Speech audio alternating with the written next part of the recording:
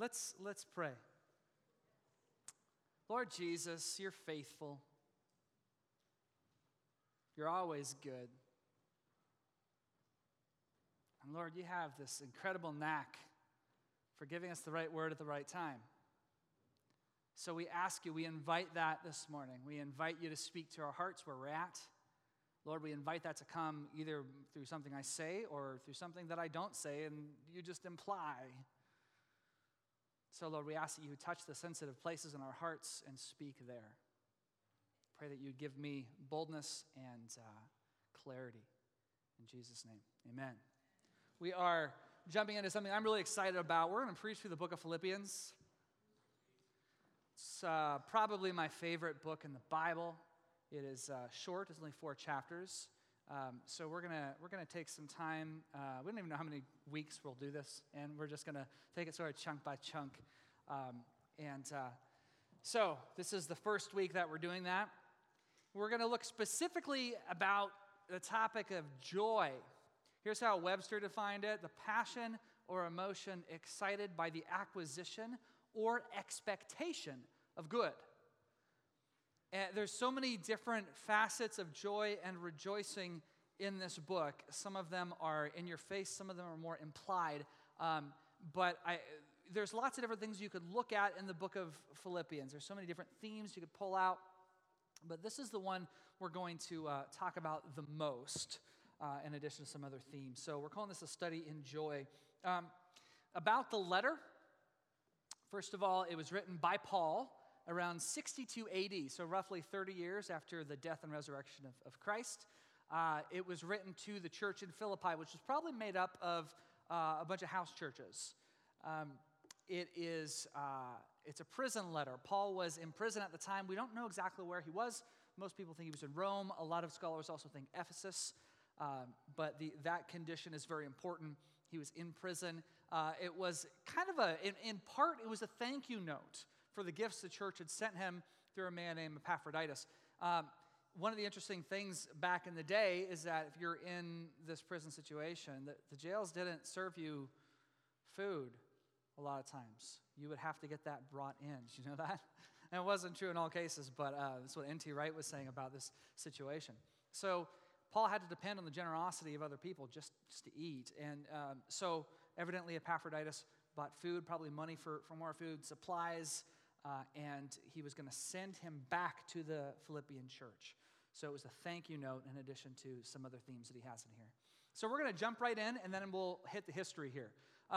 Paul and Timothy, bondservants of Jesus Christ, to all the saints in Christ Jesus who are in Philippi, with the bishops and deacons, grace to you and peace from God our Father and the Lord Jesus Christ. I thank my God upon every remembrance of you, always in every prayer of mine, making the request for you all with joy, for your fellowship in the gospel from the first day until now. So what's happened until now? The people reading this had a history with Paul, and you can probably already sense that. It's a familiar history. It's an affectionate history. They had known him well. They had deep affection for him. And it's not just because he planted the church there. It was because they had gone through something difficult together. Have you guys ever gone through something close, something really hard with a group of friends, and you came out like comrades in arms? Have you ever gone through that before? I think of one of the times this happened with us. We moved up here 8 years ago with George and Karen Nita, and also with Janae McWilliams, and we had been in ministry together for years, and we had gotten very, very close. And in part, that had started when we went on this terrible outreach together in 2004.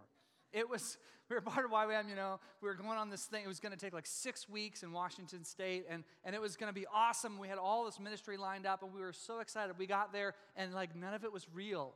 It was all like in this guy's head, and it was maddening, and we felt manipulated the whole time, and we ended up just serving like crazy, but it was so frustrating, and I'm so glad we did it, because at the end of it, we came out with dear iron relationships. This is something I think that helped to forge this relationship with Paul and the Philippians. They had a history here. So let's go back 13 years to look at their history. Like I said, the book was written about 62 AD, but he had been there 13 years earlier in about 49. Here is Paul's second missionary journey. He starts in Jerusalem, and he goes out through what is now Turkey, Asia Minor. What he wants to go is Asia. But when you're reading that, don't think Asia, the continent.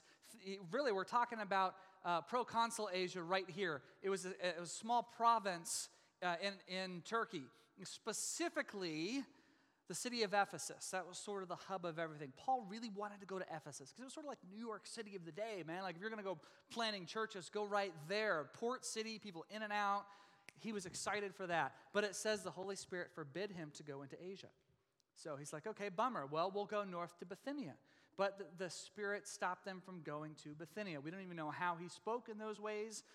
Maybe it was situational, and they prayed, and he said, not there. We don't know exactly what happened, just that he forbid it. So they said, okay.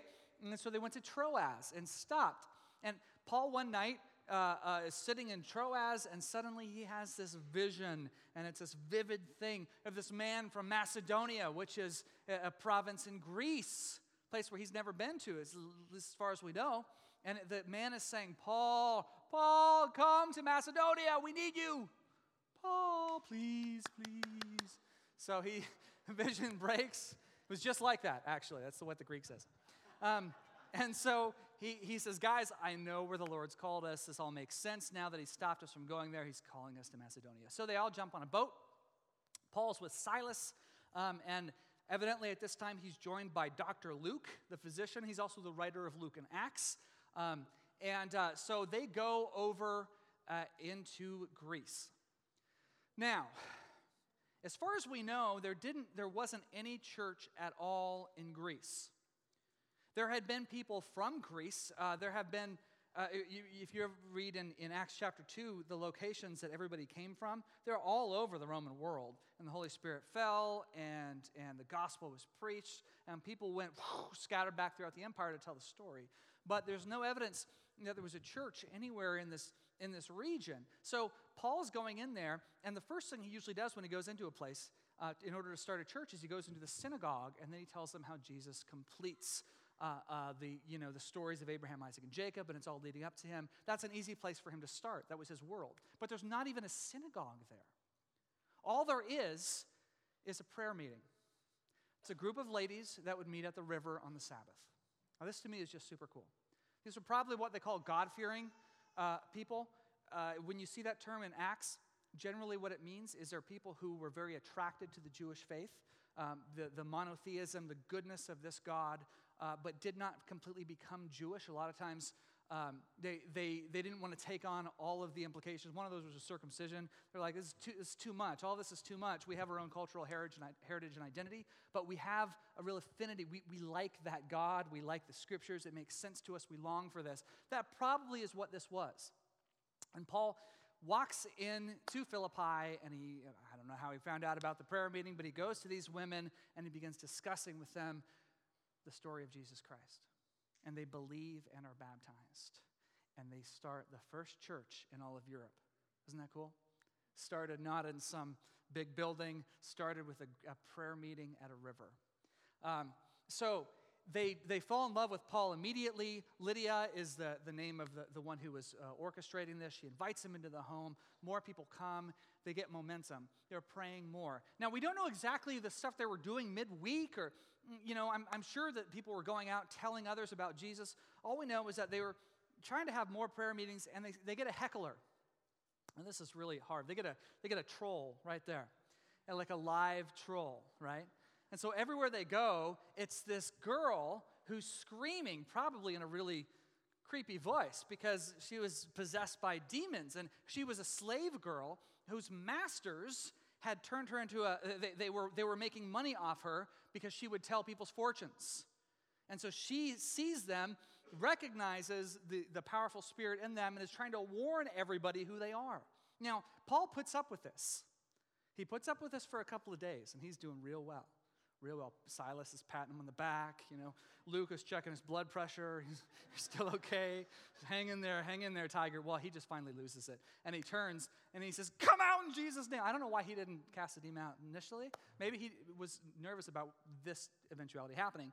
I don't know. But here's what happens. He casts the demon out, and her masters get furious because she was their meal ticket. And immediately, there's serious tension, and they grab Paul and Silas, and they take them before the magistrates, and they say, he's telling us to do all these things that aren't a part of our religion. It was probably trumped up charges. There's just not enough written in that passage. Acts chapter 16, by the way, the story is in. So all this stuff, and so here's what they do. They start beating them.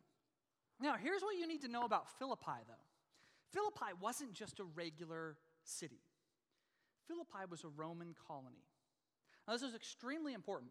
You guys know in the ancient world, the Roman citizenship was a really, really prized, incredibly valuable thing. Because if you had Roman citizenship, you had legal protections that nobody else had. You had land rights that nobody else had. You were, this was an incredible privilege to be a Roman citizen. Well, one of the biggest things that you were protected of is being beaten without a trial. Something we kind of, more or less take for granted here. Here, Paul was a Roman citizen. And of all the places where he would have been protected, outside of Rome itself, this was the place he would be the most protected. Nobody can lay a finger on Paul. And if they did, it would mean all their jobs, literally. Like it would be a huge embarrassment and a massive legal issue here. How dare you beat a Roman citizen in Philippi of all places? Well, you know what? Paul doesn't tell him. There's other places where Paul's about to get beaten and he tells him, I'm a Roman citizen. And they go, whoa, like that. That's what would have happened here, but he does not tell them. Now, it is possible the whole thing happened so fast he couldn't get the words out. I just don't buy it, though, because all he had to go is, Roman citizen! And they're like, hey, he didn't do it. So here's what I think, and I could be wrong in this, but I really think this is true. I think just in the same way the Holy Spirit whispered into his ear as he's on his trip about where to go, I think the Holy Spirit said, Paul, I want you to go through this. Trust me. So he doesn't tell him, and they beat him within an inch of his life, and then they throw him in the dungeon, and they put his hands and his feet in chains. And the whole time, what do you think that church is doing? They love this guy. He's the father of their new faith. They adore him. They have this dear relationship. And if you just saw the man like this, who meant everything to you, get hauled off, I think there would be massive prayer going on. An incredible, tense time. So they're praying like crazy. And poor Paul, Lord, you called us to this place, and it was clear. Like that vision that you gave me, it couldn't have been clear. The guy in my vision was wearing a University of Macedonia sweatshirt. Like, it was so clear. And here you brought, that's also in the Greek. Here you brought us, and look where we are. Now, that's what I would have been saying, probably, be honest with you. I'd have had a really hard time with that. But here's Paul and Silas, and what are they doing? They're singing. They're singing hymns of joy to the Lord. In that situation, incredible. Can you imagine what the other prisoners were thinking? These guys like bleeding. There was risk of them bleeding out. They easily could have died. And their songs echo through the walls of the jail, and suddenly an earthquake comes, and their bonds fall off, and the doors fly open, and people are running out going, Ollie, Ollie, oxen free! And they're so excited. And Paul and Silas, they can go too. Silas is like, let's go, Paul. And he's going out. And here's, I think it happened again. The Holy Spirit whispers, don't go anywhere. Why wouldn't they run? They didn't run away. And suddenly they hear the old jailer. Maybe he had fallen asleep. He was probably a veteran of Caesar's wars some years ago, probably an older guy. And here he is realizing he has done the unthinkable. He has lost his prison. And all the prisoners are gone. And he's about to take his own life. And Paul's able to stop and say, don't do it. Let me tell you about this Jesus. The man is baptized along with his entire family in the middle of the night. Is that momentum and church growth right there? What a story. So the church hears this. The church is ecstatic. The church grows. The only people who aren't ecstatic are all the legal authorities in the town, because the next morning they come and he's like, so, is it lawful to beat a Roman without a trial? And they're like, no, this causes massive panic. Paul, we're so sorry, Paul, please, Paul. We didn't know. What you could have told. Well, maybe you couldn't have told us. We're so sorry, Paul, please. And they beg him to leave town. Paul goes back with the church. He ministers to them. And then you know what he does? He actually leaves town. He actually goes. And I think that was incredibly gracious of him. He could have called, the man, heads could have rolled there. And he moves on. So that is how the church in Philippi began. By this man who had done nothing wrong, taking a beating he didn't have to take, and singing with joy in the midst of his circumstances. That is how it begins. Here this is the archaeological site where the jail in Philippi was. Here is apparently, where archaeologists think it was, a dark, almost more like a cave than anything else, where they might have been singing for joy. So here the church has an example here of God coming through in a really, really difficult time. Their man is in jail, and God came through and did something amazing. And here they are again, getting a letter from a man, the same man who was in jail, and they're praying, do it again, Lord, do it again. But it's not happening. The church has grown now 13 years later.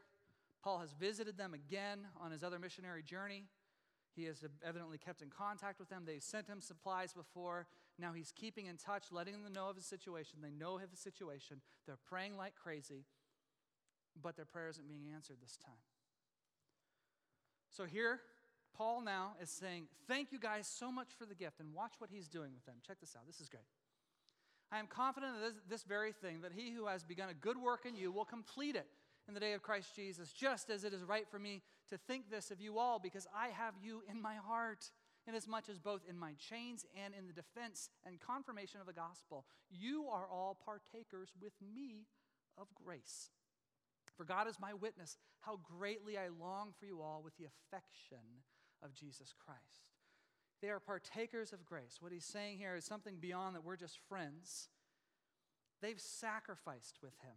He's saying, you've prayed with me, you've worked with me, and I know that we're not just friends, we're partners in the gospel. That's why he's confident that God's going to complete the work in them. Now, I'm going to be honest with you. If I'm a Philippian Christian reading that, I'm kind of skimming over that, because I'm like, yeah, okay, Paul, I appreciate that, but I'm worried about you here, okay?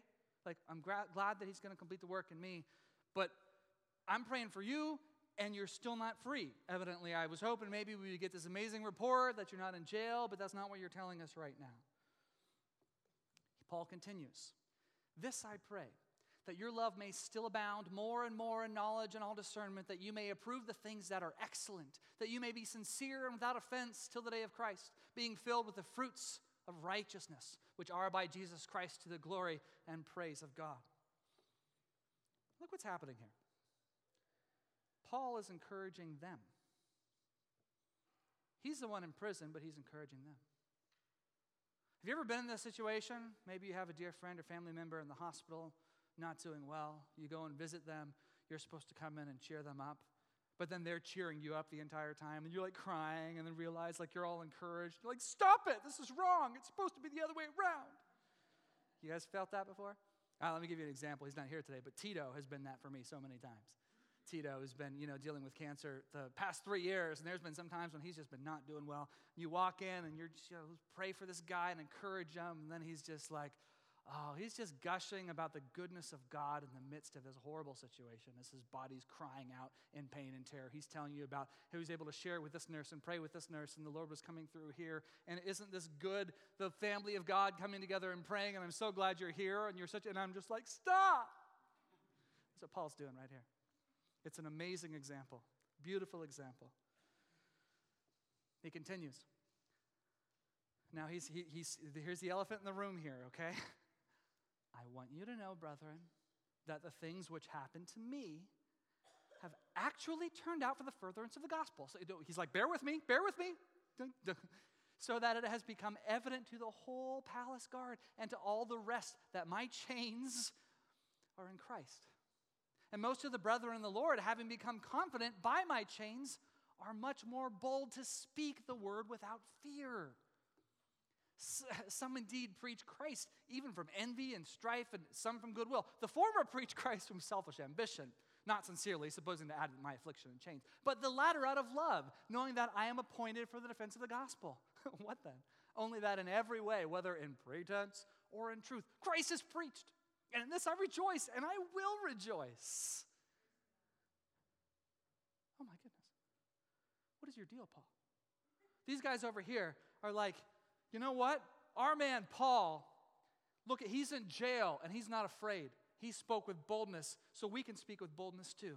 Isn't that right, guys? Yeah, even if it's persecution, we can speak with boldness. And they start to preach all the more boldly about the goodness of God. These guys over here are probably mocking and sneering. That's what N.T. Wright thinks this is referring to. Probably people like, can you believe this jailbird Paul? What a moron this guy is. You know why get this. This is great. You may have never heard this before. He thinks that this Jewish rabbi, this is great. This Jewish rabbi is like king, like Caesar of everybody. That's what he actually thinks. And this rabbi was killed, and now Paul says he came back to life. Can you believe that? So he's starting these churches all over. So you know what Paul's going? Paul's going, hee. Say that some more. Say that some more. What are they? They're just preaching the gospel. Trying to add to his shame and scorn, but what's happened? The story of Jesus is spreading all over the place. And he's telling these people who love him so dearly and are so concerned about him, he says, guys, I'm telling you, I know this is hard for you.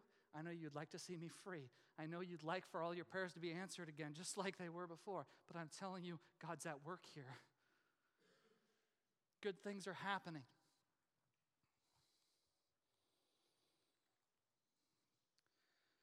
Oh, Paul. He's saying this is a win. Now, Paul's not in denial here. He knows what could happen. He knows it might be the end. But he understands something that you and I sometimes forget because we live in a very materialistic culture. Not like wealth materialistic, that too, but thinking that materials are all that we have, thinking that this physical world is all that we have. See, this is the world we swim in, and we have to remember it. We have to remember that there's an automatic bias that the only thing that's real is the things that we can see. Paul doesn't live there, and we need to remember and watch what he does here, you see. Paul's faith is inseparable from eternity. You can't separate Paul's ironclad confidence from the reality of eternal life. If you take out eternal life, then the faith is going to fall apart, see. And here's why I say that. I know that maybe people have focused on too much on the next life, on heaven and all these things and become dreamers, they're so heavenly minded, no earthly good or whatever. I get that, and that is, there can be an extreme there. But I actually think we've overcorrected in modern America, that we never think about this. That it's just too much to think about, and so we're so focused on doing things here, which we ought to be focused on doing things here, but we forget the beautiful reality that this life is only a breath, and we get to go on and live with him forever. But if we lose it, we lose a key, beautiful, essential piece of our faith, and we're going to fall apart unless we remember it. Paul refused to let the eternal things be broken off. He was always thinking of eternity. He was always thinking of life with Jesus Christ. We cannot remove that from the equation. And thinking of all this, I have to tell you about Nabil Qureshi. He's a 34-year-old son of a Pakistani immigrant. His parents are devout Muslims, peaceful, and they were a very sincere, affectionate, devoted people. Nabil, demonstrates great love and respect for them.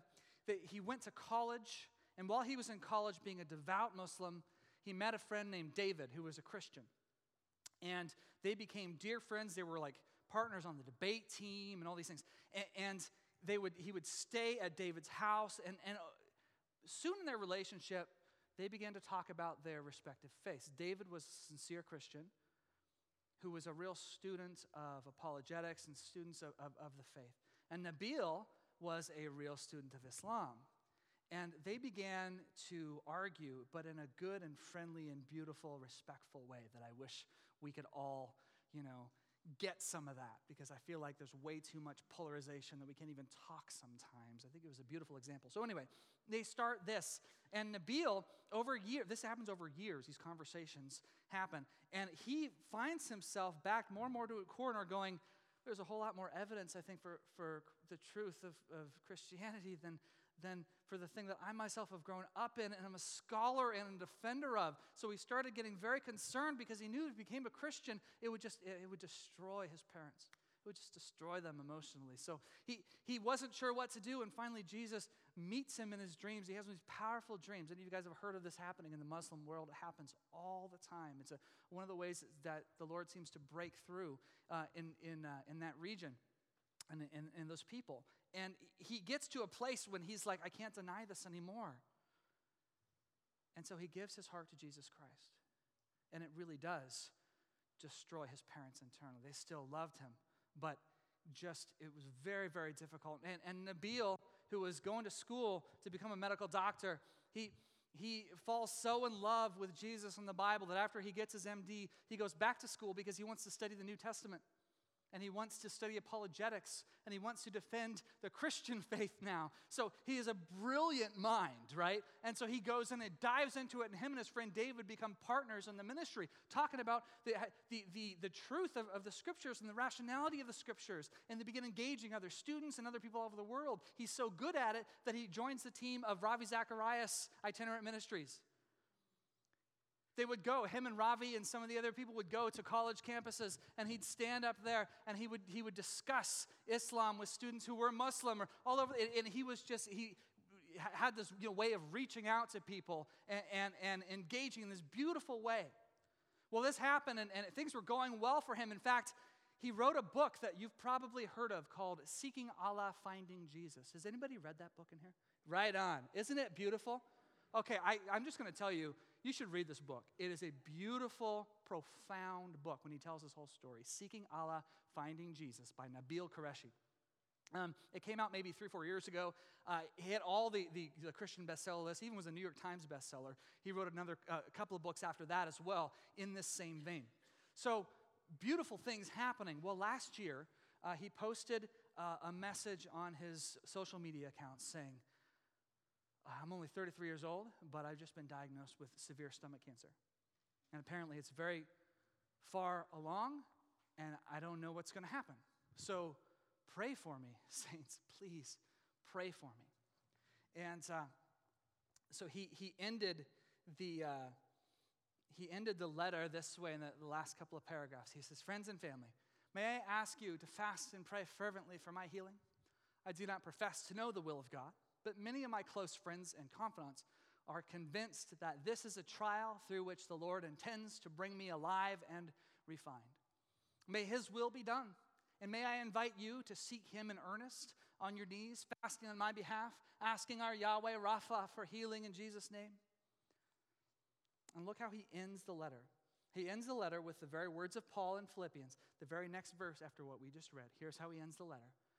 And as you pray and fast, quote, I will rejoice. For I know that through your prayers and the help of the Spirit of Jesus Christ, this will turn out for my deliverance, as it is my eager expectation and hope that I will not be at all ashamed, but that with full courage, now as always, Christ will be honored in my body, whether by life or by death. Christ will be honored, whatever happens to me. He will be honored. So because of that, he rejoices, just like Paul. I might not get out of this prison sentence. I might die here. If that happens, I will still rejoice. Because the Lord will be honored. He will be praised. So Nabeel rejoices. Yesterday, Nabeel died. Just yesterday.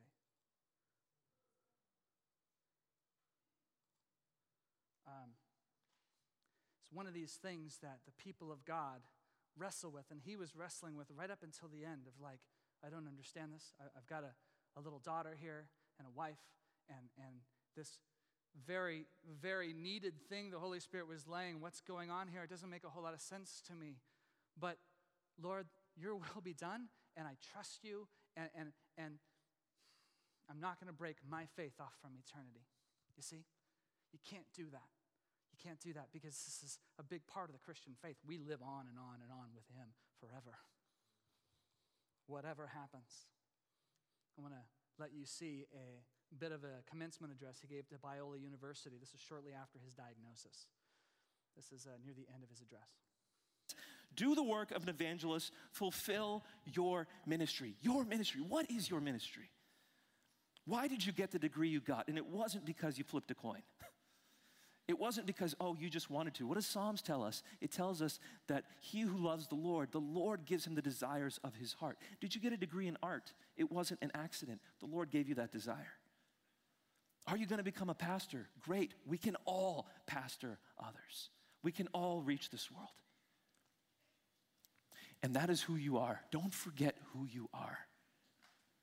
You're not an accident. And when you go out into this world, you've been under the covering of Biola University, a phenomenal place to learn and grow. But I'll tell you, the moment you leave these walls, you'll be thrust into a world where the prevailing paradigm is pointlessness, is meaninglessness, is death. Might as well eat and drink because for tomorrow we die. That's how most people see the world, whether they know it or not. And some of you in this room might still see the world that way. What am I living for? I'm telling you, the reason you're alive, the reason you're a child of God is to spread life into this world. Now, I'm looking out.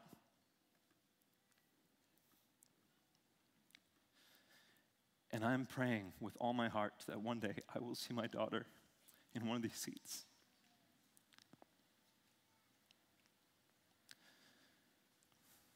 But I charge you as if you were my son or my daughter. Do not live this life thinking that you are just a person. You are an adopted heir, a son of God, a daughter of God, a prince or a princess, sent to combat for the kingdom in this world of darkness.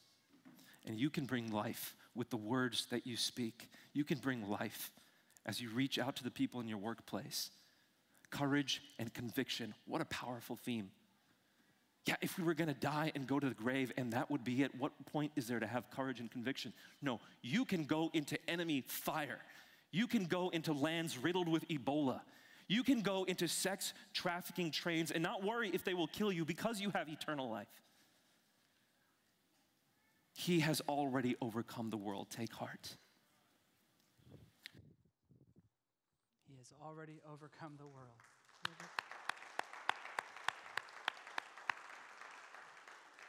Guys, no matter what we face, no matter what losses we're mourning, and we're mourning some losses. Not only did we lose Sam Crocker, we also lost Michaela this week, the granddaughter of Bill and Ann. Tough things. Sarah Slater just lost her father. These are just realities, difficult things that we walk through. But as believers, we know that he's overcome the world.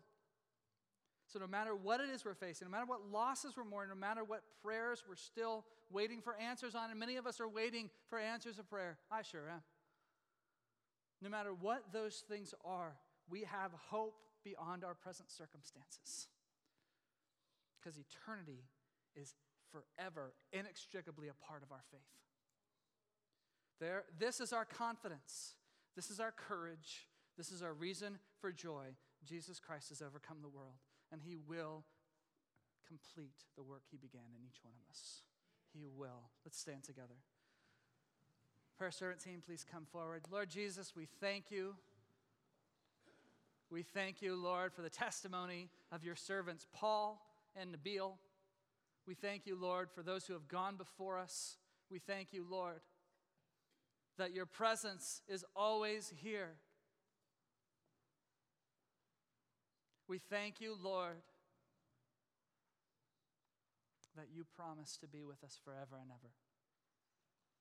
So we ask, Lord, that you would give us confidence in the face of fear, confidence in the face of loss, confidence in the face of sickness, confidence in the face of unanswered prayer. Lord, we don't want to shrink back from that any longer. Lord, give us boldness in the middle of this, just like Paul. Give us boldness to face these things without flinching. We don't want to flinch anymore, Lord. We want to be an unflinching people who walk directly toward your destiny, directly toward your heart. So, Lord, we ask that we could do that. We ask, Lord, help us to be as faithful as Paul and as faithful as Nabil. Thank you, Lord. Thank you, Lord, that you hear our prayers. In Jesus' name, amen. Amen.